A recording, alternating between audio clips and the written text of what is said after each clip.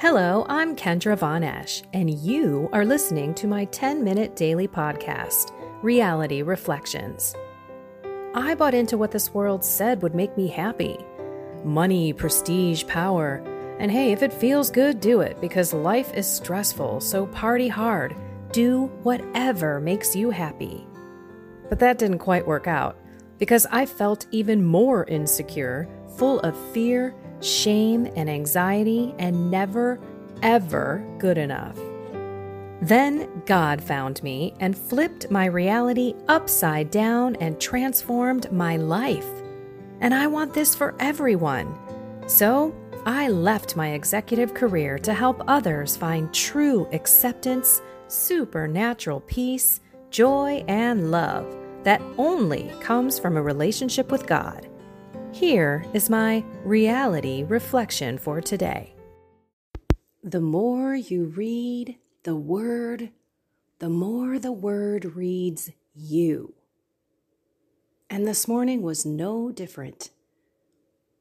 So I want to read the first reading and the gospel. And then I want to share with you what God was putting on my heart. And right before I was reading, I was looking outside the window. A snowstorm came overnight, and every little bit of snow was melted. I was so happy because I'm really anxious for spring. I love spring. I love to see everything come back to life. But apparently, we're still in winter here, of course, in Chicago. And I wake up and the whole town is covered with snow. Beautiful snow. But immediately I see this robin in the tree covered with snow, all by itself. And I'm looking at all the other birds, and I know we've had the spring birds come back. You know, it's spring in Chicago when the red-winged blackbirds come, and you see the little finches and, of course, the robins. But there was this robin, and I just looked at the robin, and I felt very similar to the robin sitting in the tree all by itself. There was another tree right next to him, her, I don't know, and it had a bunch of cardinals in it. We have a ton of cardinals. We have a big, huge bird feeder. But I related to that robin. And I'm going to explain after I read, but God is so amazing. I know He speaks to me through nature as well, and birds being one of them. So I just sat and I watched this robin in this tree all by itself for a good 10 minutes. And then he flew away. And then I dove into the readings, and we are going to read because it hit me hard. Now, you're probably going to hear shovels next to me. People are out there cleaning up the snow. So I apologize if there's any background noise. Okay, the Lord said to Moses, "Speak to the whole assembly of the children of Israel and tell them, 'Be holy, for I, the Lord your God, am holy. You shall not steal, you shall not lie, or speak falsely to one another. You shall not swear falsely by my name, thus profaning the name of your God. I am the Lord. You shall not defraud or rob your neighbor. You shall not withhold overnight the wages of your day laborer. You shall not curse the deaf or put a stumbling block in front of the blind. But you shall fear your God. I am the Lord. You shall not act dishonestly in rendering judgment. Show neither partiality to the weak nor deference to the mighty. But judge your fellow men justly. You shall not go about spreading slander among your kin, nor shall you stand by idly when your neighbor's life is at stake. I am the Lord. You shall not bear hatred for your brother in your heart, though you may have to reprove him. Do not incur sin because of him. Take no revenge and cherish no grudge against your fellow countrymen. You shall love your neighbor as yourself. I am the Lord." Okay, in the gospel, Jesus said to his disciples, When the Son of Man comes in his glory, all the angels with him, he will sit upon his glorious throne, and all the nations will be assembled before him, and he will separate them one from another, as a shepherd separates the sheep from the goats. He will place the sheep on his right and the goats on his left. Then the king will say to those on his right, "Come, you who are blessed by my Father, inherit the kingdom prepared for you from the foundation of the world. For I was hungry, and you gave me food. I was thirsty, and you gave me drink. A stranger, and you welcomed me. Naked, and you clothed me. Ill, and you cared for me. In prison, and you visited me." Then the righteous will answer him and say, "Lord, when did we see you hungry and feed you, or thirsty and give you drink? When did we see you a stranger and welcome you, or naked and clothe you? When did we see you ill or in prison and visit you?" And the king will say to them in reply, "Amen, I say to you, whatever you did for one of these least brothers of mine, you did for me." Then he will say to those on the left, "Depart from me, you accursed, into the eternal fire prepared for the devil and his angels. For I was hungry, and you gave me no drink." No food. "I was thirsty, and you gave me no drink. A stranger, and you gave me no welcome. Naked, and you gave me no clothing. Ill and in prison, and you did not care for me."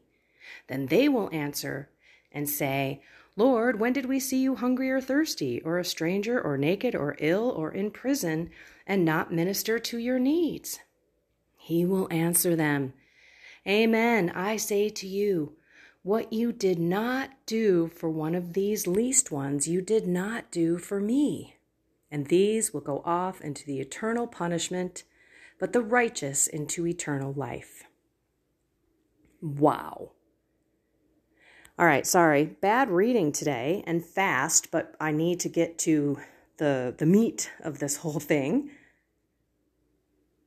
We are like that robin. Sometimes we feel all alone. Sometimes we find it difficult to love those in our lives. And sometimes we're so self-absorbed in our own life that we forget that all the people around us, including the ones that are in our homes on a regular basis, need that love and that care. That's exactly what the messages are saying today. God is saying, love those around you. Love those like you love yourself. And I'm going to share with you, I have a problem in my own heart that I'm asking God to help me with. I believe certain things, and I seek out truth in certain ways. And I allowed yesterday to get to me because my husband doesn't seek out certain things like I do. So when I'm trying to find out the truth of what's going on in the world, and I cannot watch quote unquote news, and this includes things like Fox News, which is, in my opinion, what they call controlled opposition. Controlled opposition means you think that they're on your side, but they're also controlled. All news is controlled. And so I allowed my own view to distort my love. This is where it comes down to loving others where they are. And Jesus is saying, look, I'm in your husband. I'm in your kids. I'm in your family. Are you caring for them like you would care for me? Are you welcoming that stranger? This goes, again, beyond Jesus, right, to the people out in the world. But I think a lot of the time we forget about the people right in our lives, and we have our own judgments, and we're not loving them where they are. Which in a lot of cases, most cases, isn't where you are. And so how do we fix this? We fix our eyes on Jesus. If you have crucifixes in your home, I don't have any. Honestly, I have a cross, but it's not Jesus on it. It's not a crucifix. Because my husband isn't there. I have a crucifix in my purse, and I'm going to start carrying it in my pocket so that I can grab it and kiss it and remember Jesus, fixing my eyes on him, because it was so powerful. Saturday, I went to Mass, and I'm continuing on with this because it was so powerful. I just walked, sorry, the snowplow. I'm now in a closet. The snowplow is loud. So on Saturday, as I was walking up to receive the Lord in Holy Communion, all I did was fix my eyes on Jesus and thought about the sacrifice that he did for us, his passion and his death and resurrection, and how selfless it was, and how he loves me no matter where I am on my journey. And so in order for us to love ourselves and love those in our lives exactly where they are, we need to fix our eyes on Jesus and ask for him to come into our hearts. Give him our judgment, our anger, our resentment. Give him our laziness, and cast out, deliver any of those spirits that are pulling us back into those feelings, because that's what evil does. They have access to our emotions and our memories, and those get conjured up in feelings. And that is why, if we're not paying attention, then we will allow the feelings to go rampant, and they will then take over our day. Yesterday, I fought a lot. I was what I call in a funk. The minute I got up, I was on my way to Mass, and I passed by my husband who's watching the news, and I just got disgusted. Like, I can't even believe he wastes his time with this. And I just got in the car. You know, I didn't let him know that it was bothering me, but it bothered me all day. And I realized a few times that I called out to Jesus. And during Mass, I fixed my eyes on him and said, please help me love where everyone is. And then, of course, today's reading reinforces that. Because Jesus is in every single person. We should be loving every single person because Jesus commands us to. But there are brothers and sisters. So today, if you're feeling a little alone, like that robin, or if you're feeling a little different than other people in your workplace or at your home, and this may not have anything to do with what's going on in the world. It may have to do with your faith. That was surely my battle in the beginning of my journey, because I was pretty much the only one that I knew that was on this journey with Jesus in the Catholic Church. Nobody was on it. So yes, I felt very alone. But we are never alone as long as we have Jesus and the Holy Spirit and God the Father oozing in our lives. And when I say oozing, it's oozing in and out of every part of your life. So consistently talking to God, asking for his help, offering up your sacrifices and your suffering as you would during Lent, delivering the spirits that are pulling you into these emotions and these feelings.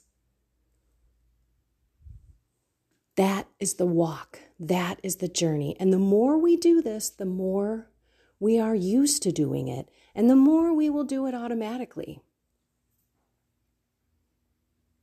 So pay attention, because I fought all day yesterday. And today, in my beautiful time with God, giving Him my first fruits this morning, I didn't jump online and look at what was going on in the news. I gave the Lord my first fruits. I went downstairs, I heated up some water, got some lemon in there, a little honey, came back upstairs, and I began to pray. And I'm telling you, the difference is truly night and day. Yesterday, I didn't get up and pray. I slept till the last minute and then shot up and then went to Mass. And unfortunately, I had to go to the grocery store. I did not want to. I know this is a day of rest, but I did because I need to feed my family and we needed stuff for dinner. And so I was in a funk. And guess what? If I don't look back and see what is different, I'm never going to learn. So reflecting on that day, yesterday, last night, I knew exactly what my problem was. I didn't start my day with God. And I didn't immediately cast out any spirits that were attacking me from the moment I got downstairs and saw my husband watching that television. That's where we let those emotions fester, and then they build, and then they build, and then they get worse. Let's pay attention. Let's live with purpose, especially during Lent. I want to share one thing that the priest said during his homily on Sunday. If you've already fallen on your Lenten sacrifice, your offering, your love offering to God, he said, then maybe it really does have a strong hold on you. And don't stop.